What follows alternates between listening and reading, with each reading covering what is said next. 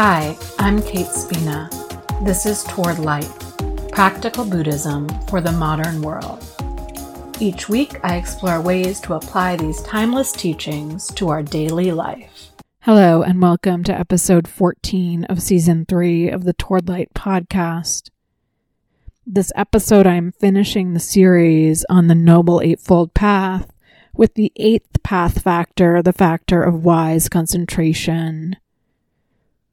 So to recap, the beginning of the Noble Eightfold Path are the wisdom or panya factors, wise view and wise intention, which then leads to the sila, ethical conduct factors, wise speech, wise action, wise livelihood. And then we get into samadhi, to mental cultivation, to our meditation practice. We have wise effort, wise mindfulness, and wise concentration.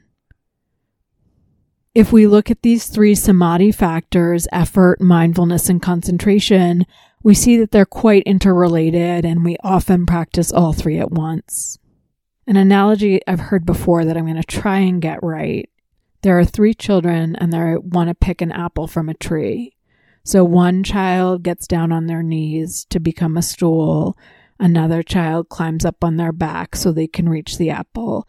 And the third child stands and supports the child. So we've got mindfulness, the base. We've got effort, reaching for that apple, and concentration, stabilizing the other 2.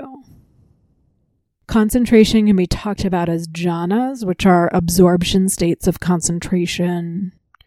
I don't talk about jhanas a lot because it's not my primary practice. And while I find it to be supportive and rich and interesting, I do not always find that my jhanic practices translate into my daily life the way that mindfulness does.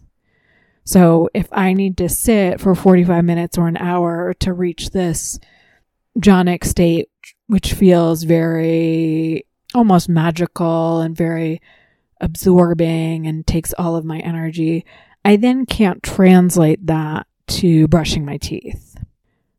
Whereas the more that I cultivate mindfulness, the more I'm mindful in my day-to-day life. So here is something that Bhikkhu Analayo has to say about concentration. The belief that one has to reach a certain level of concentration through successful attainment of absorption in order to be capable of progressing on the path can, for some practitioners, have detrimental repercussions. If such a belief is held strongly, it can result in excessive forms of striving and mental tension. Such excesses easily become counterproductive in the sense of actually preventing the mind from becoming truly tranquil. So today I'll be talking about concentration as a support to and a fruit of our mindfulness practice. We really need balanced effort to cultivate wise concentration. We cannot push or force it to happen. We also can't half-ass our practice and expect our concentration to occur. Concentration is like a muscle. The more you develop it, the easier it is for it to kick in, to start to work. Longer practice periods are supportive for cultivating concentration because there's more space to settle into the practice. The analogy I often use is a snow globe. If you shake up a snow globe, it takes a while for the stuff to settle. And that's if you just put it back down. But the way that our minds work, it's like we're picking up the snow globe again and again and shaking it up and shaking it up. And the longer that we practice our mindfulness and develop some concentration, the less we're picking it up, the less we're shaking it. In mindfulness practice, we can generally talk about primary object or predominant object meditation. So primary object mindfulness means that we have a primary object we are placing our attention on. And when our attention wanders, we bring it back to that object. Like the breath. We pay attention to our breath. When we notice our attention has gone away, we come back to our primary object of the breath. This is a great way to cultivate concentration. We are placing attention on one thing, which naturally leads to deeper concentration. Predominant object practice, sometimes called big sky mindfulness, is when we allow our attention to connect with whatever is the most predominant thing in our present moment experience, whether it be a sound or a body sensation or a thought. We can cultivate some concentration on the flow of experience from moment to moment in predominant object practice, but it's harder than in primary object awareness practice. A partner of concentration is tranquility. So if you're experiencing a lot of restlessness or overactive mind, cultivating concentration through primary object practice is a great antidote. It brings tranquility. It helps calm that restlessness.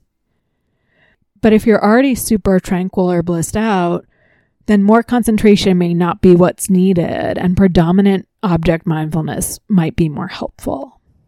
Sometimes it can be useful to see what concentration feels like in your life so you can replicate that feeling in practice. What are activities you do where you find yourself naturally concentrated? Just a few examples: playing a sport, playing music, making art, chopping vegetables, running, holding a baby. Notice moments in your day where you have a wise, balanced concentration. Then when you're practicing mindfulness, you're more able to feel when concentration and effort are balanced and supporting your mindfulness. Dipa Ma said, "Patience is one of the most important virtues for developing mindfulness and concentration." When we are practicing mindfulness, we are practicing. We use that word intentionally because it's not a finished product. It never will be, quote unquote, done. It is our patience and consistency that lead to insight and concentration.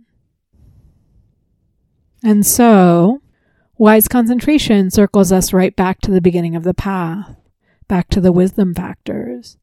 Through effort and mindfulness and concentration, we see truly the truth of karma, of cause and effect, of wise view.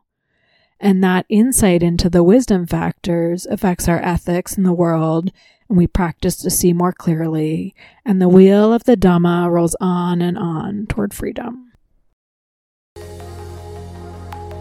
Thank you for listening. Please check out any links in the show notes. You can find me on my website, towardlight.net, or on Instagram at towardlight108.